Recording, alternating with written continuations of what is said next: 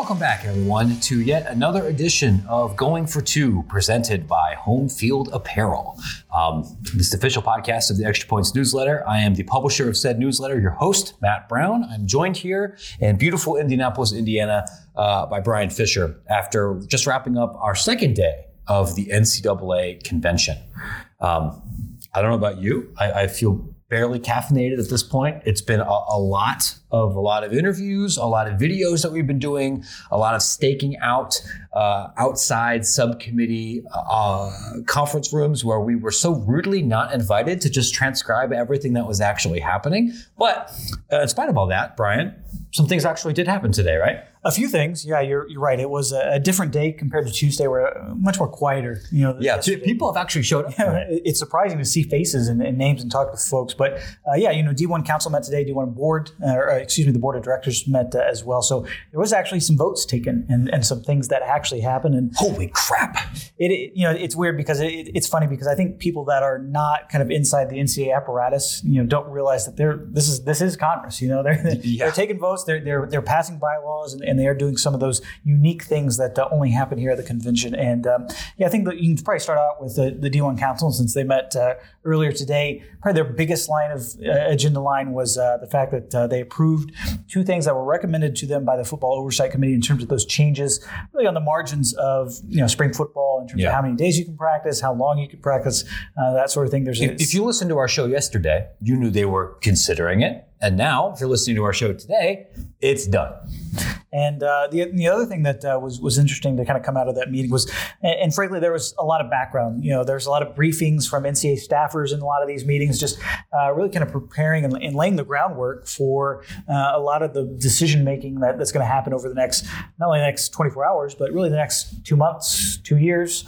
A lot of that is being kind of laid down right now for these members on all these committees. And the other thing that I kind of took away from that D1 Council meeting was essentially that there was a proposal out there. The A10 was the first to kind of sponsor this. That primarily in men's and women's basketball, if you basically, because of COVID, if you were too far down your numbers, if somebody was redshirting, obviously you're a coach, you don't want to play them and burn that red shirt just because of COVID and you're short on numbers, or else your game would be canceled.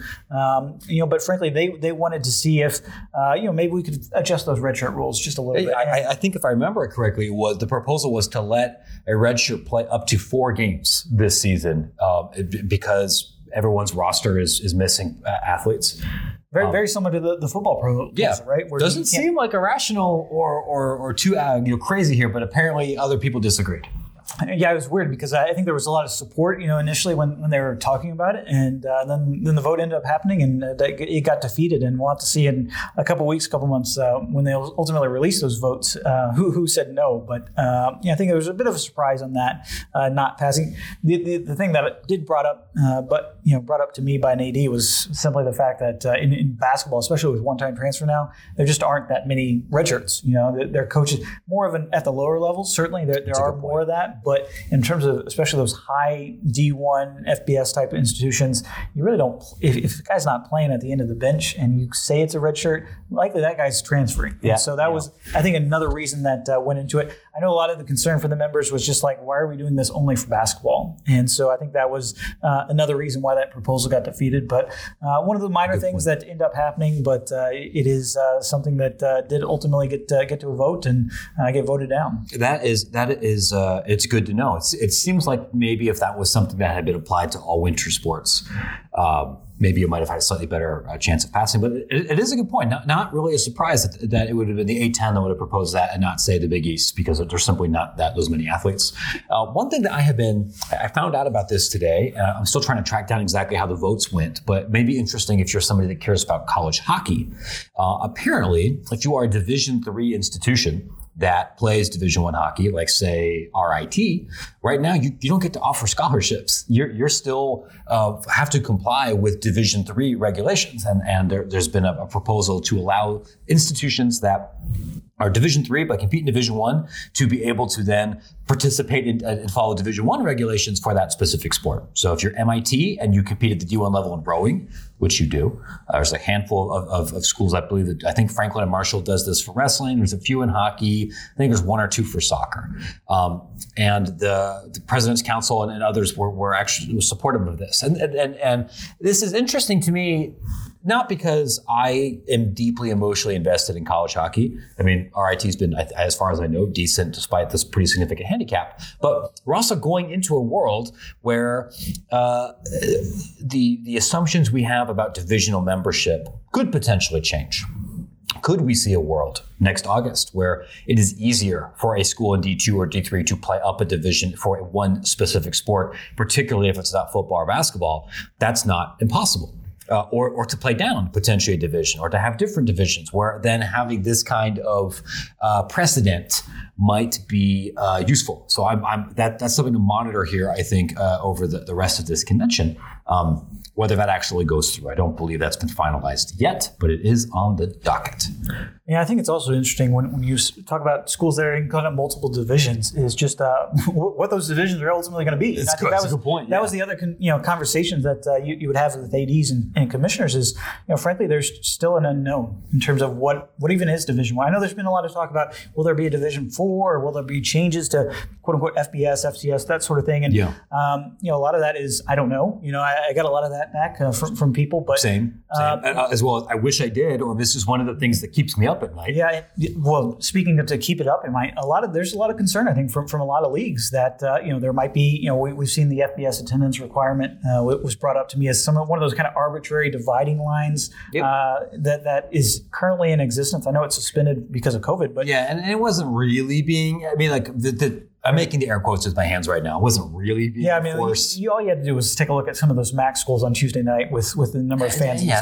Nobody was complaining. So, but you know what? It was technically in the rule books, and I know there was a lot of folks that were kind of interested in terms of, well, is there going to be an attendance thing for basketball in terms of limiting our access to the NCAA tournament? There's a lot of that stuff. A lot of where are we going to get our units in terms of distribution on the financial side? A lot of stuff that still has to be worked through. That there is a concern, I think, for the Power 5 guys. I think they're coasting through this a little bit easier feeling than coming into it with if you're maybe a league that doesn't either sponsor FBS or FCS football, or you're one of those kind of basketball only leagues that really doesn't have a seat at the table. And I think that was a concern among many. Yeah, it's not an accident that high-profile Power 5 athletic directors, I think, that might be the group that's least likely to be here right now. Yeah. And some of that is because, look, they got a bunch of stuff on campus they got to deal with. And also because every fifth person in America is in COVID protocols right now. So even if you'd wanted to be here and spend some mid-January time in Indianapolis, maybe you couldn't. But also,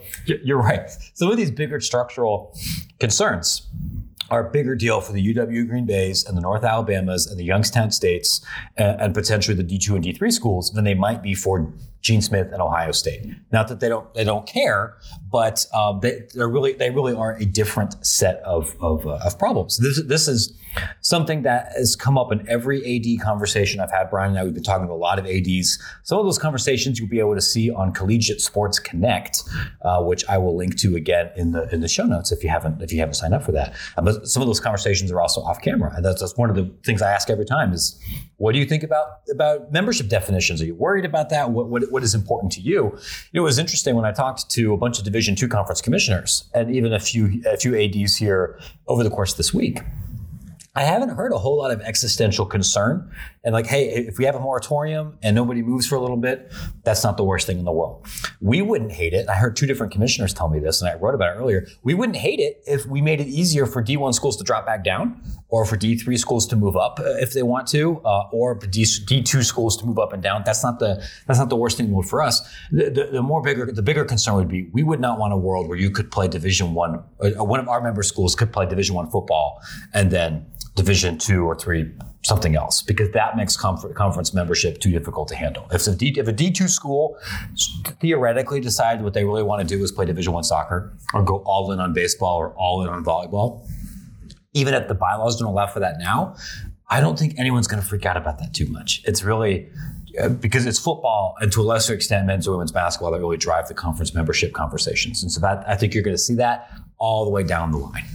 Interesting conversations too about I think just what's going to happen tomorrow in terms of tomorrow's more the business session, I guess you could say. Obviously, Mark Emmert's going to say his kind of state of the union, so to speak, of the NCAA sports and in college athletics, and that typically is kind of the big agenda item. But there's some, not only the business that is actually happening is really going to take place tomorrow afternoon, tomorrow evening, where Division I and Division II, Division III, they're going to vote on the Constitution, certainly. But this is also their opportunity, if you're, like you're saying, UW Green Bay or some of these other smaller schools, to get up in front of a big room and voice your concerns among the larger membership of the NCAA. And so there was a couple of questions. I was having some conversations about, usually these things are typically some low-key affairs. Maybe there's one or two people that will stand up and say something. But there's the Ron Paul, if you will, of university athletic directors. Yeah, there's some real interest in terms of, is somebody going to kind of come out and lambast things and cause a big scene or anything like that? Well, probably not, but I think but if they do, we will be there. We will be there, and I will call my shot. It will be an academically selective Division III institution.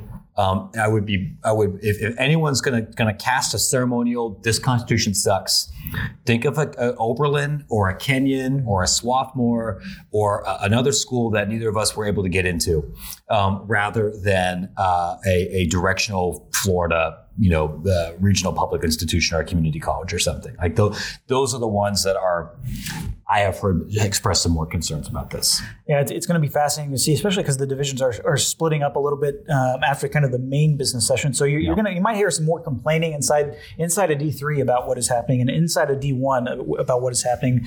Maybe more so than just what we're going to vote on in terms of the Constitutional Committee. But these things have gotten contentious before. I remember covering convention a few years ago. There was a couple of presidents that stood up, especially was there a lot of hubbub about the enforcement policies and all that. And there was some pointed comments, especially towards NCAA leadership, that had to be answered at the time. And I think there's some expectation maybe that ends up happening on Friday or Thursday. So I mean, listen, you may not have a chance to listen to this, university presidents, before you do. But if you'd like to get Matt online, my email is matt@extrapointsnb.com. And you could find me at Matt Brown EP on Twitter. If you don't get a chance to get the microphone and you'd like to yell for a little bit, we are happy to listen. Can't guarantee that I'm going to agree with you, but I'm happy to listen to you being Matt online. Speaking of, that's a terrible segue. I don't have a good segue for this, but I do want to talk to you about Home Field Apparel, because we're in Indianapolis, and they will not make you angry, and they will not cause any kind of structural dissidence in some kind of meeting. What they make are excellent and comfortable collegiate licensed apparel, mostly T-shirts, but also hoodies, also sweatpants. Also stickers, which look excellent next to some Extra Point stickers, and a couple of other things.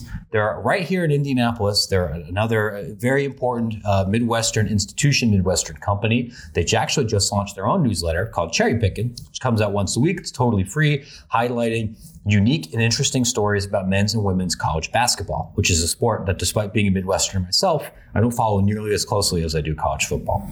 But what we really want, it's really the apparel that steals the show here. It's all a very vintage apparel. So if you want that fun logo from like 1945, if you want the Tulane surfing wave, if you want the UC the Irvine anteater, that's a lot of surfing animals, a lot of animals playing basketball. Just picked up one of those anteater shirts, so I definitely highly recommend searching the catalog far and wide for things that maybe you typically don't see. You're not going to see anything obviously on store shelves, but even beyond your kind of local team or your favorite team, there's some great designs in there of schools that you maybe not have heard of. Maybe you've casually heard of them. Maybe you've seen them on an NCAA tournament run, but they've got some great stuff, especially from the past, that I think will really float a lot of people's boats. We are, I shouldn't say we. I am a big proponent of stealing valor from other universities here. So I went to I attended two universities that are not part of the Home Field catalog. I did my freshman year at American University in the Patriot League,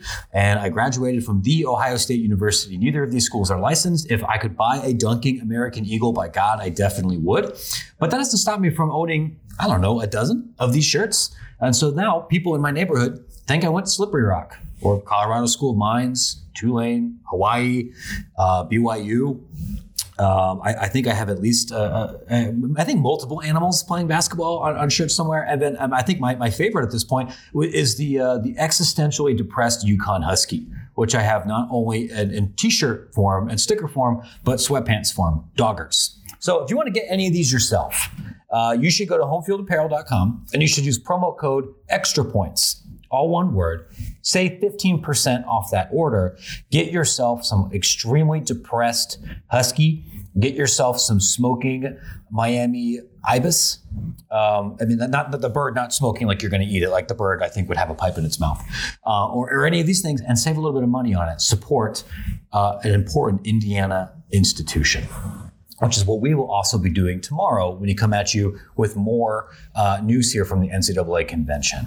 There's other college athletic news happening here independent of this. I have a little bit of updates here about some conference realignment happening in the Northeast that I'm going to throw in the most recent extra points along with a fun little game. I'm trying to change things up. This is a new year, trying to experiment with formats here a little bit. We're going to do a little bit of interactivity, which you can find at extrapointsmb.com. Brian, do you have anything else we want to make sure people know about here before we get out of here? I would just say be on the lookout for some news before. It's going to happen after we end up taping this podcast. But I know the Division I board, I keep saying the Division I board, which does meet soon. But the Board of Governors, which is kind of the overarching body deciding matters about the NCAA, they are going to release a few statements and make some decisions coming out of their meetings. Expected a few policy changes that I think some folks might be interested in, but that will happen after we end up taping this podcast. So be on the lookout for that. But otherwise, it's onward to tomorrow, where we expect maybe some potential fireworks, but certainly a new constitution being ratified here at the NCAA. There will be some actual hard news. There's a big trade show. Will I go in there and take a couple more pictures of items from the official NCAA merchandise store, which is a place that exists? Yeah. If you want the Rob Lowe NFL hat, but have it say NCAA, you could buy it there. I'm not going to buy it. I don't have $30 worth to spend on ironic hat purchases, but those things exist. There's a couple, I'm sure there'll be some interesting brands and interesting new companies operating in this space. We've got actual convention stuff. So stay tuned. You can find us on D1 Ticker. You can find us at Extra Points. You've already subscribed to Going for Two because you're a person of culture. We appreciate your support. We'll get back in touch with you tomorrow.